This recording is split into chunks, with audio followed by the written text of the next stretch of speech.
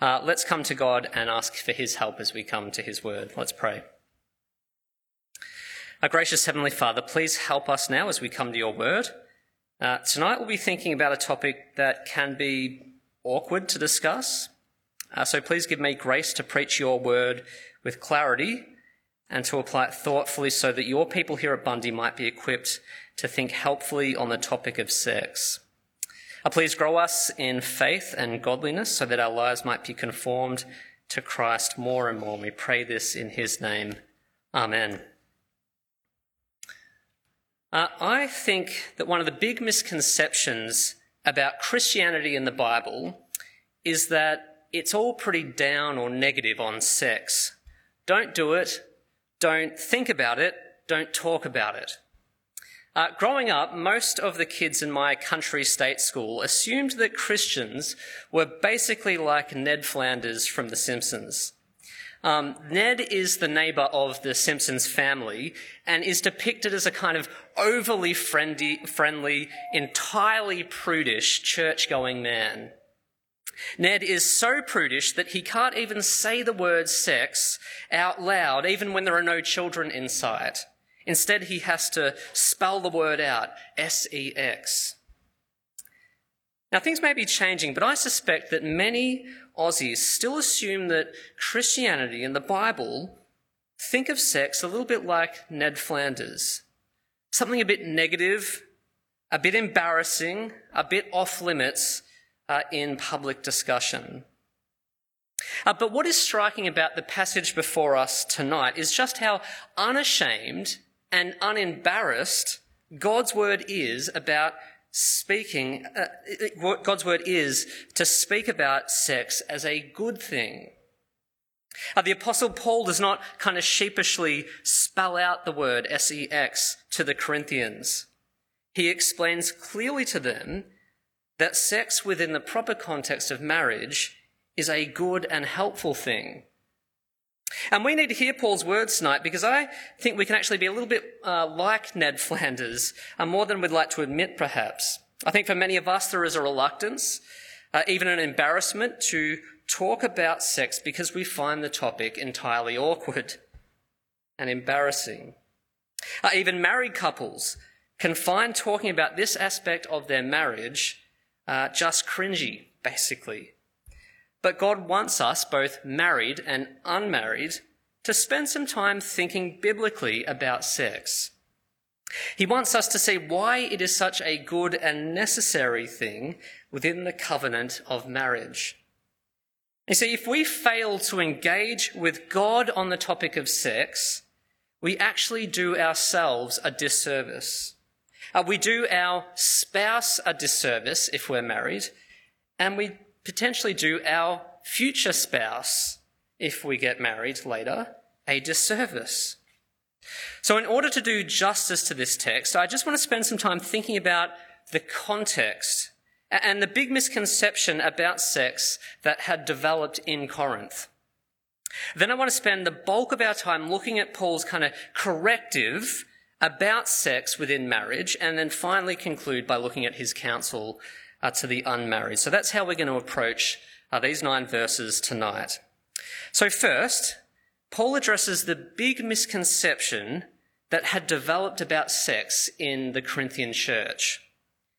Some were making the claim within that community of believers that sex in every circumstance was to be avoided. And you kind of see it spelled out there in verse 1. Now for the matters you wrote about, it's good for a man not to have sexual relations with a woman. Now, some think that this phrase in verse 1 is kind of Paul declaring his own opinion on the matter. But I think it's better to understand this verse as Paul quoting what some in the church were saying. Hence, I agree with the quotation marks placed in many of your Bibles and up there on the screen too in the CSB. As in chapter 6, verse 12, where Paul took a popular saying from some in the church, he does that here, I think, and he takes that popularized misconception and critiques it. He holds it up against the light of God's truth and the gospel. It's kind of like Paul's saying in verse 1, okay, so you guys say, it's good for a man not to have sexual relations with a woman. Well, let's think about that for a minute. But what's at the actual issue with the view? Where's the actual controversy there? I mean, hasn't Paul just, for the last two chapters, chapters 5 and 6, which Neil preached on a few weeks ago, hasn't he just been telling the church to avoid all sorts of sexual immorality? Hasn't he been telling them to be chaste in their lives? Isn't this quote kind of suggesting the same kind of principle? Well, no, actually. You see, those in the celibacy camp in Corinth weren't just applying this to illicit sex outside of marriage, which would be correct. They were applying celibacy to sex within marriage, to the marriage context. We know this because Paul directs all his following comments to married couples, encouraging them not to apply such a principle in their own lives and relationships. We see that in the verses following, verses 2 to 6. And so I just want you to imagine for a moment that that point of view was being taught here at Bundy. Imagine going to one of our marriage tune-up courses with your spouse, or if you're single, a kind of hypothetical spouse, and hearing one of our pastors say in the first session, "All right, guys, one of the best things you can do as a Christian married couple is to stop having sex." Do you think that is a message you'd instinctively want to buy into? Maybe some would, but I expect that for many couples, that teaching would be about as welcome as flies at a barbie. So why was it that some in the Corinthian church had kind of bought into the idea that celibacy in marriage was a good thing? I mean, some must have taken that position, or Paul wouldn't have felt it necessary to actually write about this. Well, there are a few different explanations on this, but the one I think is most compelling is that abstinence in marriage may have kind of been considered a mark of true spiritual zeal.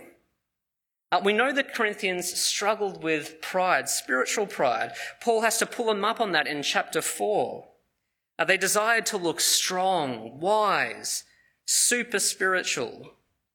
Abstinence in marriage may have been one way to prove their devotion to God.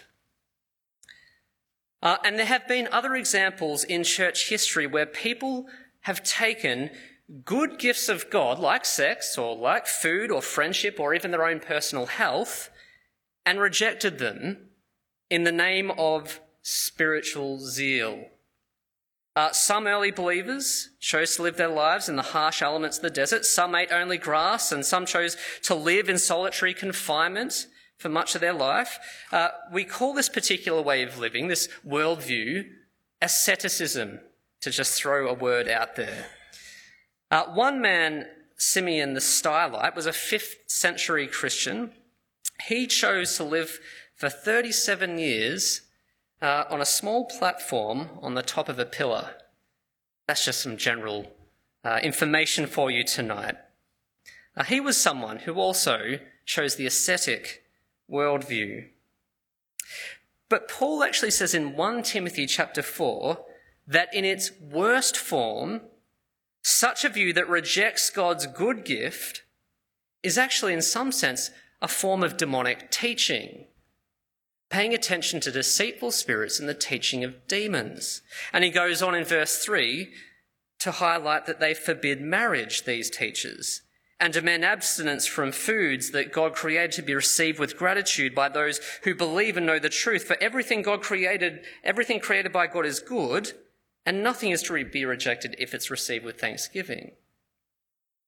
So in its worst forms, asceticism, the unwarranted rejection of God's good gifts, is both harmful to the person involved and a denial of the gospel, which says that Christ's achievements, not our achievements, justify us. His costly sacrifice, not our acts of sacrifice.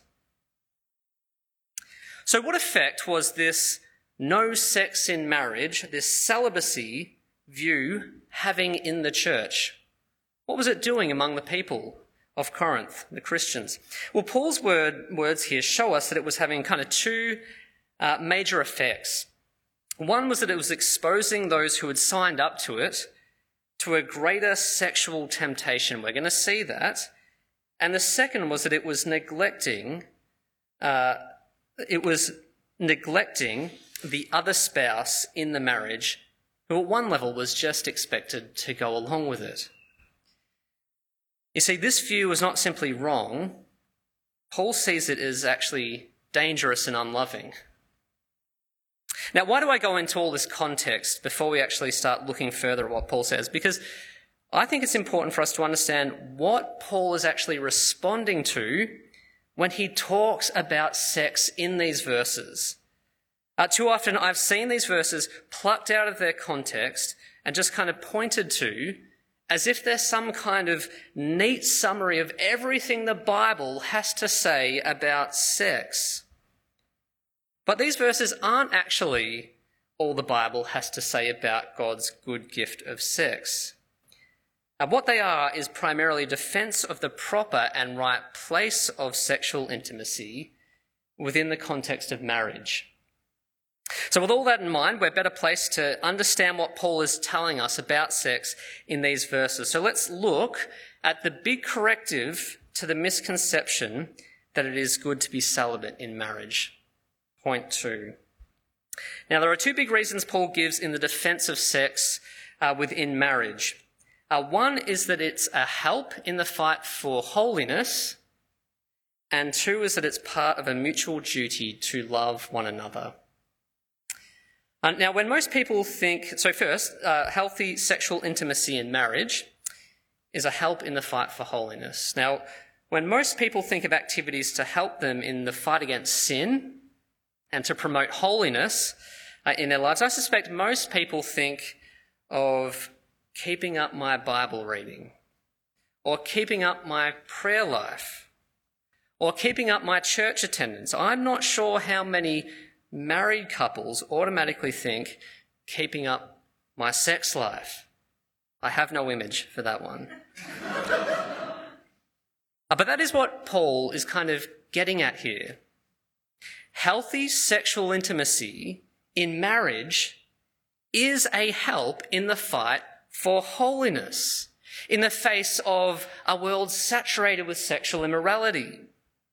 Now, I say healthy sexual intimacy because there is an unhealthy sexual approach to sex in marriage that can actually be sinful and damaging to holiness. One spouse forcing or manipulating the other into sex is not helping holiness, but hindering it through selfishness and an unloving attitude. The use of pornographic material within sex, that's not helping holiness, that's hindering it.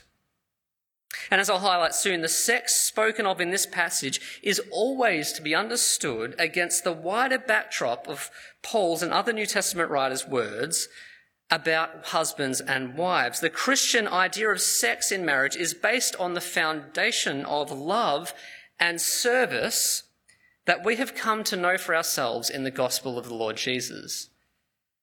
So with that in mind, I return to the first reason Paul offers here, that sex in marriage is a help in the fight against sexual immorality, in our fight for holiness as married couples.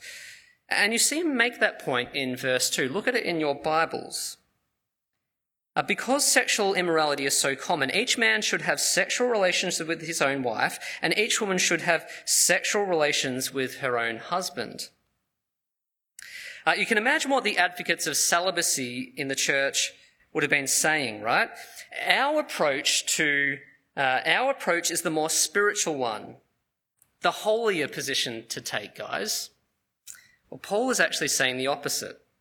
If married couples want to take holiness seriously in a world saturated with sexual immorality and temptation, don't be celibate, but make sex a priority in your marriage.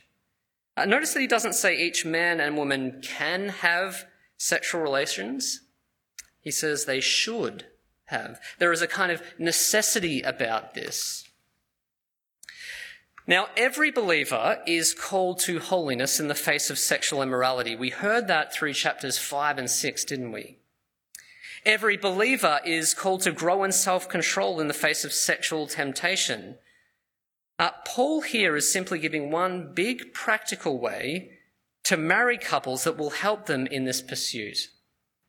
He calls them to channel their sexual desires, which are a powerful force. We all know that. They can easily go astray. We all know that. To channel those desires into the proper place of one another, your spouse.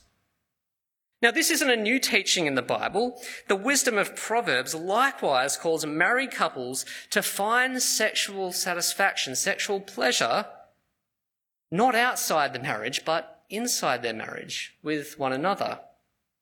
So you just take Proverbs 6, for example. Let your fountain be blessed and take pleasure in the wife of your youth. A loving deer, a graceful doe. Let her breasts always satisfy you. Be lost in her love forever. Why, my son, would you lose yourself with a forbidden woman or embrace a wayward woman? For a man's ways are before the Lord's eyes. He considers all his paths.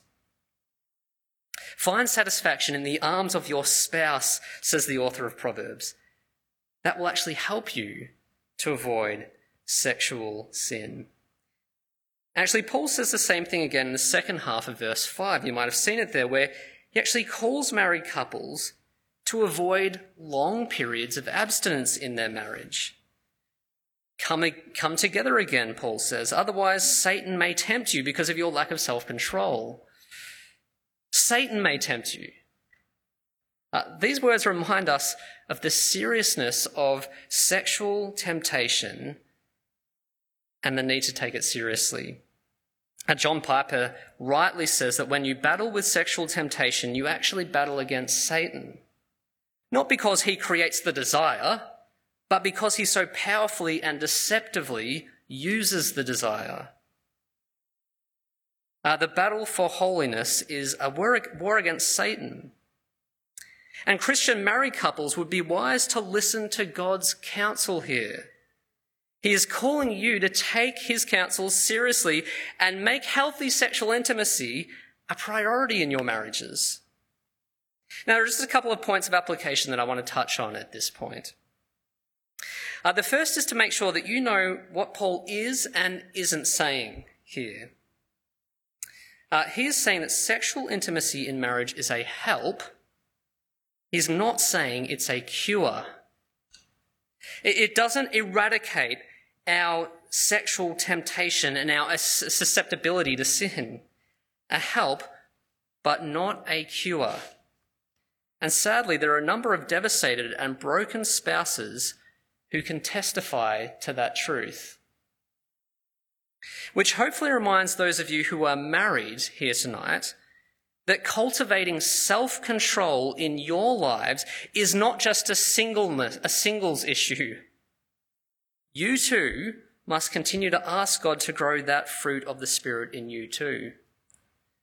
But I'm going to return to that point later. But in most marriages, there will be a difference often in kind of sexual desire and temptation. And so there may be different kind of felt needs for sexual intimacy between the partners. How does one spouse go about raising that with the other spouse? Well, that's the second part of the application at this point. Communicate, don't manipulate. You see, there is a way you could abuse Paul's principle here to manipulate your spouse. That would be an incorrect use of Scripture. You could say, look, if you don't start having more sex with me, I won't be able to avoid looking at pornography. You don't want that to happen, do you? But you see how that's manipulating? The way it's framed makes the other person, often the wife, feel totally responsible for the spouse's godliness. Jonathan Parnell, a US pastor, calls this ultimatum intimacy or blackmail love. If I don't please my husband sexually, he will have an affair. That kind of approach is manipulative, wrong. But healthy communication doesn't seek to place the burden on the other person. It actually simply raises the issue and invites discussion about a way forward, making sure the other person's needs are also considered. You see, healthy communication will be honest about any desire for more sexual intimacy in the marriage, but it will also give space to discuss the health of the marriage generally. It will actually seek to figure out whether or not there is actually enough of a loving culture in the marriage that your spouse actually desires to have sex. Are you talking well? Are you showing kindness? Are you being patient, tender, helping with the housework? See, all these things contribute to a culture of love in a marriage that actually helps sexual intimacy. Communicate, don't manipulate. So we've looked at the first big reason Paul gives for married couples to pursue sex in their marriages. It's a help in the fight for holiness. But the second is that it's a duty to love one's spouse. I don't know about you, but my favourite part of any wedding that I go to is the vows that the husband and the wife make to each other during the ceremony. As a minister who marries people, I sometimes have the privilege, right, of getting an up-close experience of that. They're right there and right there. Now, I love hearing them make that huge promise to love and to cherish one another until they die or Christ returns. But that sums up the marriage commitment, doesn't it? A lifelong commitment to love the person you have entered into covenant with. When you marry someone, you kind of take on a new duty in life, a duty to love, to do good to the one you're married to. Paul is saying in this passage that sexual intimacy is one big way a husband and wife fulfill that marital duty to love one another. And in one sense, it's a form of neglect to deprive one another of that gift. But this is what was happening in the Corinthian church. And you can kind of imagine, right, the scene. A husband comes home from one Sunday afternoon meet-up with some of the other guys from church, and he walks into the kitchen and says to his wife, "Look, honey, I've just come back from this really interesting meeting with a few other guys from church, and, these are really spiritual guys. One of them was saying that the way to show your true devotion to God is actually to avoid all forms of sex. Sex in every context. So I was thinking that from now on, I'm going to cut out that part of our marriage." How do you think the wife would feel about that? Imagine married couples here if your spouse came and said that to you. And you might be thinking, okay, well, as the wife, I'm not sure about this actually. I kind of liked that aspect of our marriage. You see, whether it was the husband or the wife saying this, Paul's response is actually no. Don't make the mistake of thinking abstinence is some form of super spiritual duty before God. Your duty before God in this department is to love your wife, love your husband. And you see that in verse 3. Look at it in your Bibles. The husband should fulfill his marital duty to his wife, and likewise the wife to her husband. A wife does not have the right over her own body, but her husband does. In the same way, a husband does not have the right over his own body, but his wife does. Do not deprive one another. Now, these words can seem pretty confronting to a world that is increasingly sceptical of any talk about not having rights over one's body. The Me Too movement has been a loud voice against sexual misconduct against women and advocating strongly for consent. And that's why we need to understand what Paul is saying here and to see how it's good, not bad. You see, Paul's words do not suggest a husband or a wife has total authority over the body of their spouse. He's not giving a spouse authority to demand sex without consent or to demand sexual acts that are sinful, painful, or demeaning. He's not saying that a spouse has an obligation to give in to such demands. What he is doing is simply highlighting the radical one-flesh nature of marriage, the complete giving of oneself to the other for the good of the other. He's correcting those in Corinth who believe sex in marriage should stop and were thus neglecting to love their spouses sexually. You see, healthy sexual intimacy in marriage brings pleasure to a spouse. It creates a sense of connectedness between the two people. In marriage, sex is a wonderful means by which husbands and wives fulfill their marital vows of loving to one another. Paul's words here remind us that the Christian approach to sex in marriage is always other person centered. This is why Paul speaks in terms of duty to the other. You see, the Christian in all areas of life, including sex, is governed by the Lord Jesus, the one who came into our world not to be served, but to serve and to give his life as a ransom for many, Mark 10. Now, at a basic level, I think this reminds those of you who are married that in normal circumstances, sexual intimacy should be happening as part of your mutual loving service to one another. But the other person's centeredness of these verses reminds us that it's not just that sex should be happening, but that it should be happening in the right way. Seeking to give, not simply seeking to get. You see, I think we're being entirely conditioned by our sexually selfish culture that we live in.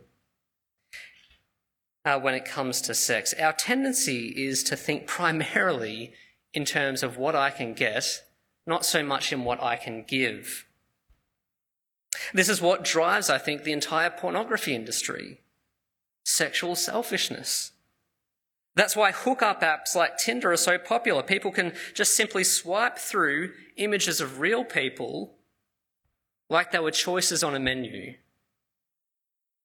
This is the cause of so much sexual dissatisfaction in marriage, where people are in it for themselves. Married believers are to be different when it comes to sex with our spouse. We are seeking to give, not simply to get.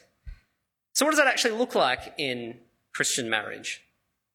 Well, at base level, it actually comes back to communication again, I would say.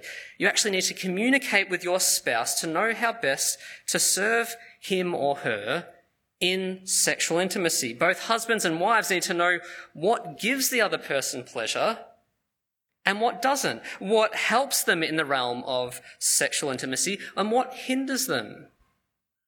You see, if one spouse desires a time of deep conversation to feel comfortable with sex beforehand, well, the other spouse should actually be willing to give that. If one spouse finds a particular aspect of sex uncomfortable, the other person should hear that and avoid it. And one of the things I was told myself by someone else when I was thinking about getting married, and one of the things I say now to couples who I'm counselling for marriage, is that a good approach to sex as they start to think about their honeymoon is to go as fast as the slowest person. Give, don't just be in it to get. Paul's idea of marital duty, his comments about bodies belonging to each other, is not just simply a call to have sex in marriage. It's a call to have sex in the right, other person-centered way. And so to those of you who are married among us tonight, maybe this is a good moment to do some self-evaluation. Does your approach to sex suggest that you are more out to get or to give? Does it suggest that you are more out to love your spouse or love yourself? Paul has given us two big reasons to pursue sexual intimacy in marriage.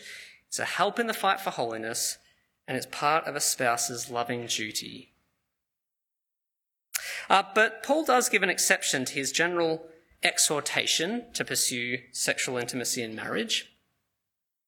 And you see it there in verses 5 and 6. Do not deprive one another. That's his general position on the matter, except when you agree for a time to devote yourselves to prayer. Then come together again, otherwise Satan may tempt you because of your lack of self-control. I say this as a concession, not a command. Now, what do we learn about the exception to regular sexual intimacy that's going on here? A few things.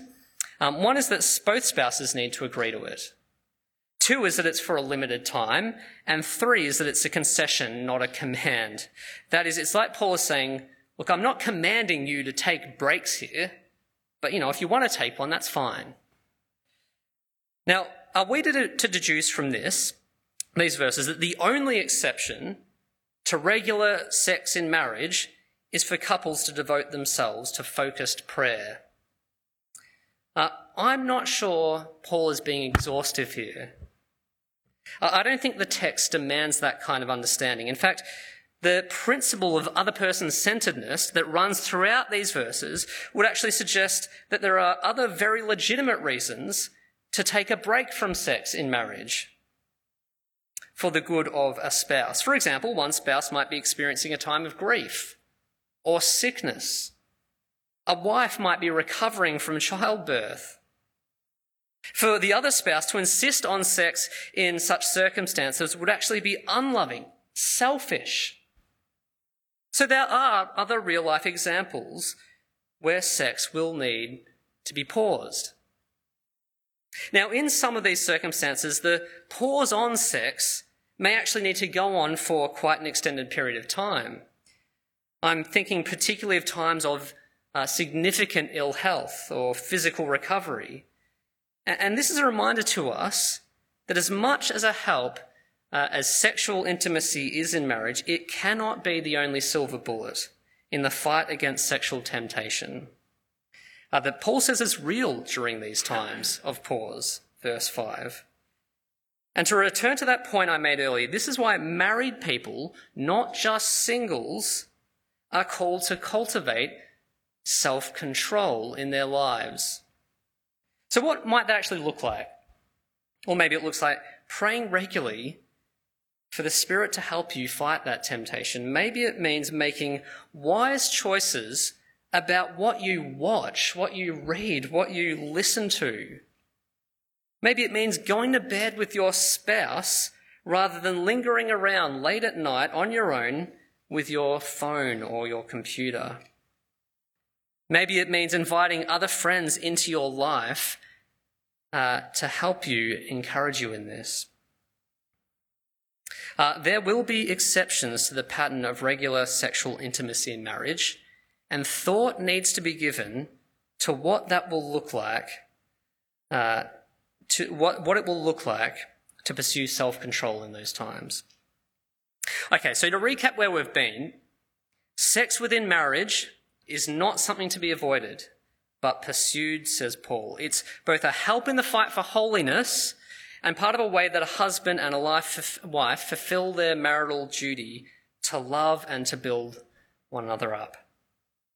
Paul now turns his attention, just at the end of our reading here, to the unmarried Corinthians who are listening to this letter get read out.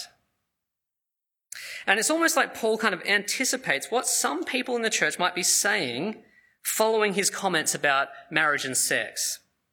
You kind of think, and can you imagine what people might be saying at this point? See, we told you, you champions of celibacy, that marriage and sex was all good.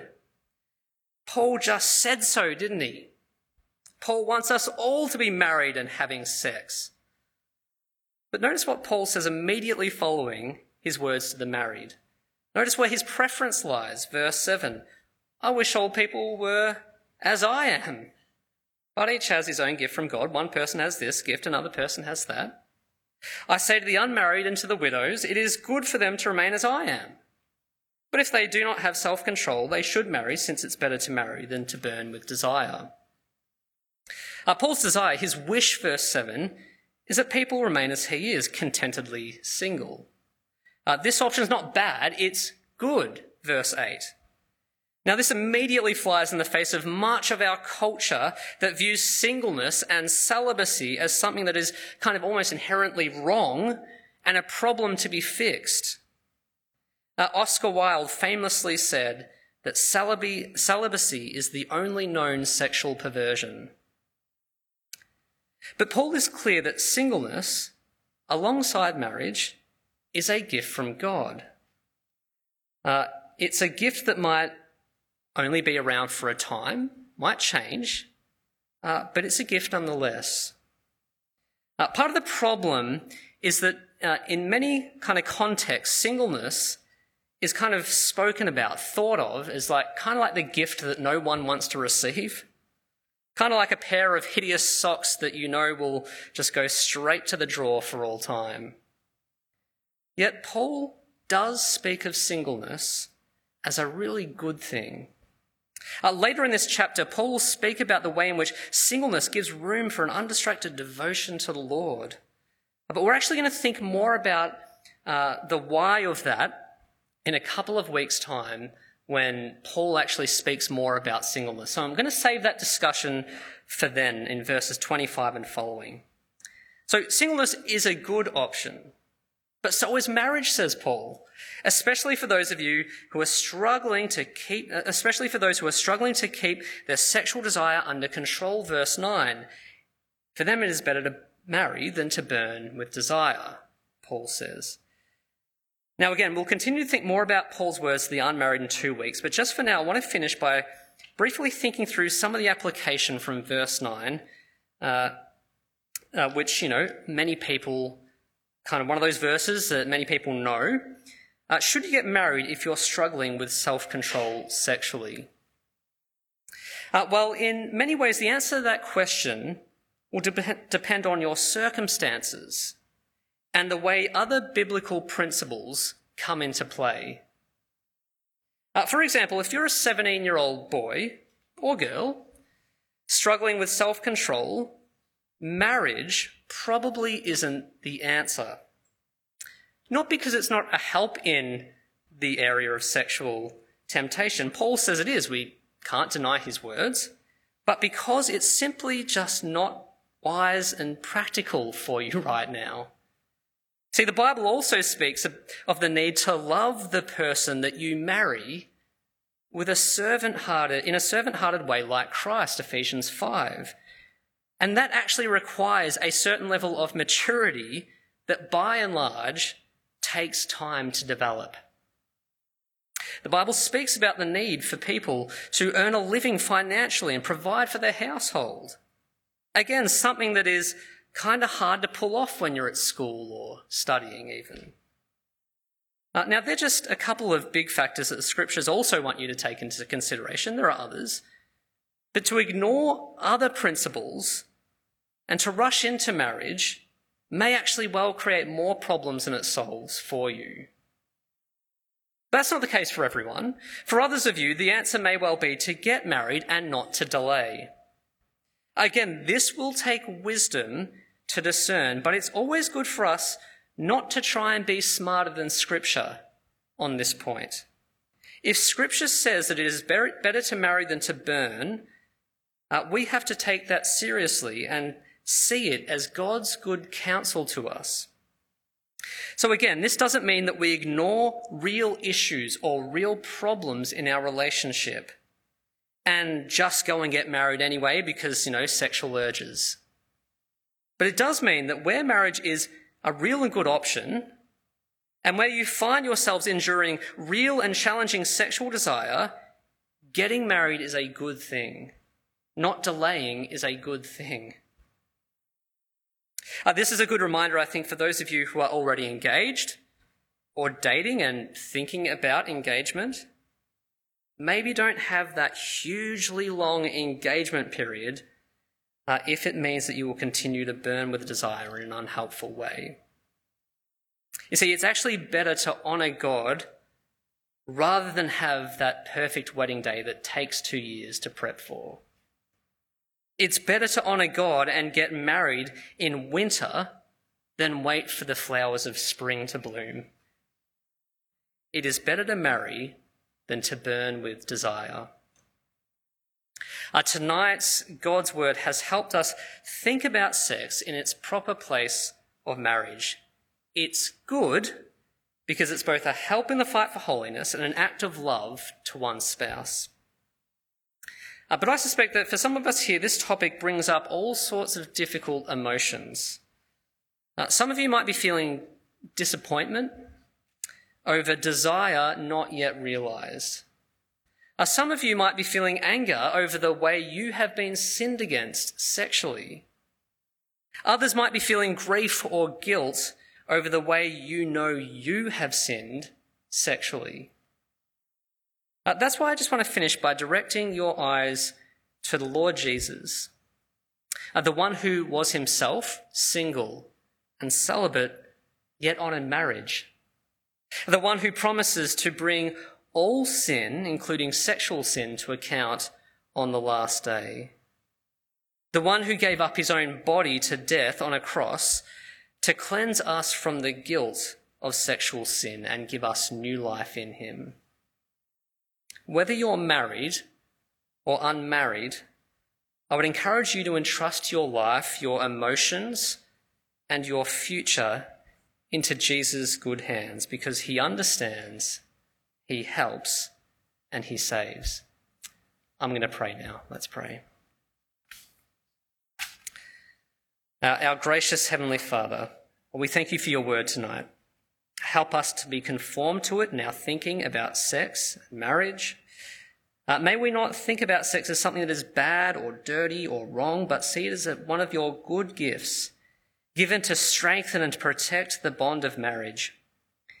Help all of us, married or unmarried, to entrust our lives to the Lord Jesus, knowing that he loves us, that he has saved us, and that he lives now to help us. In Jesus' name, amen.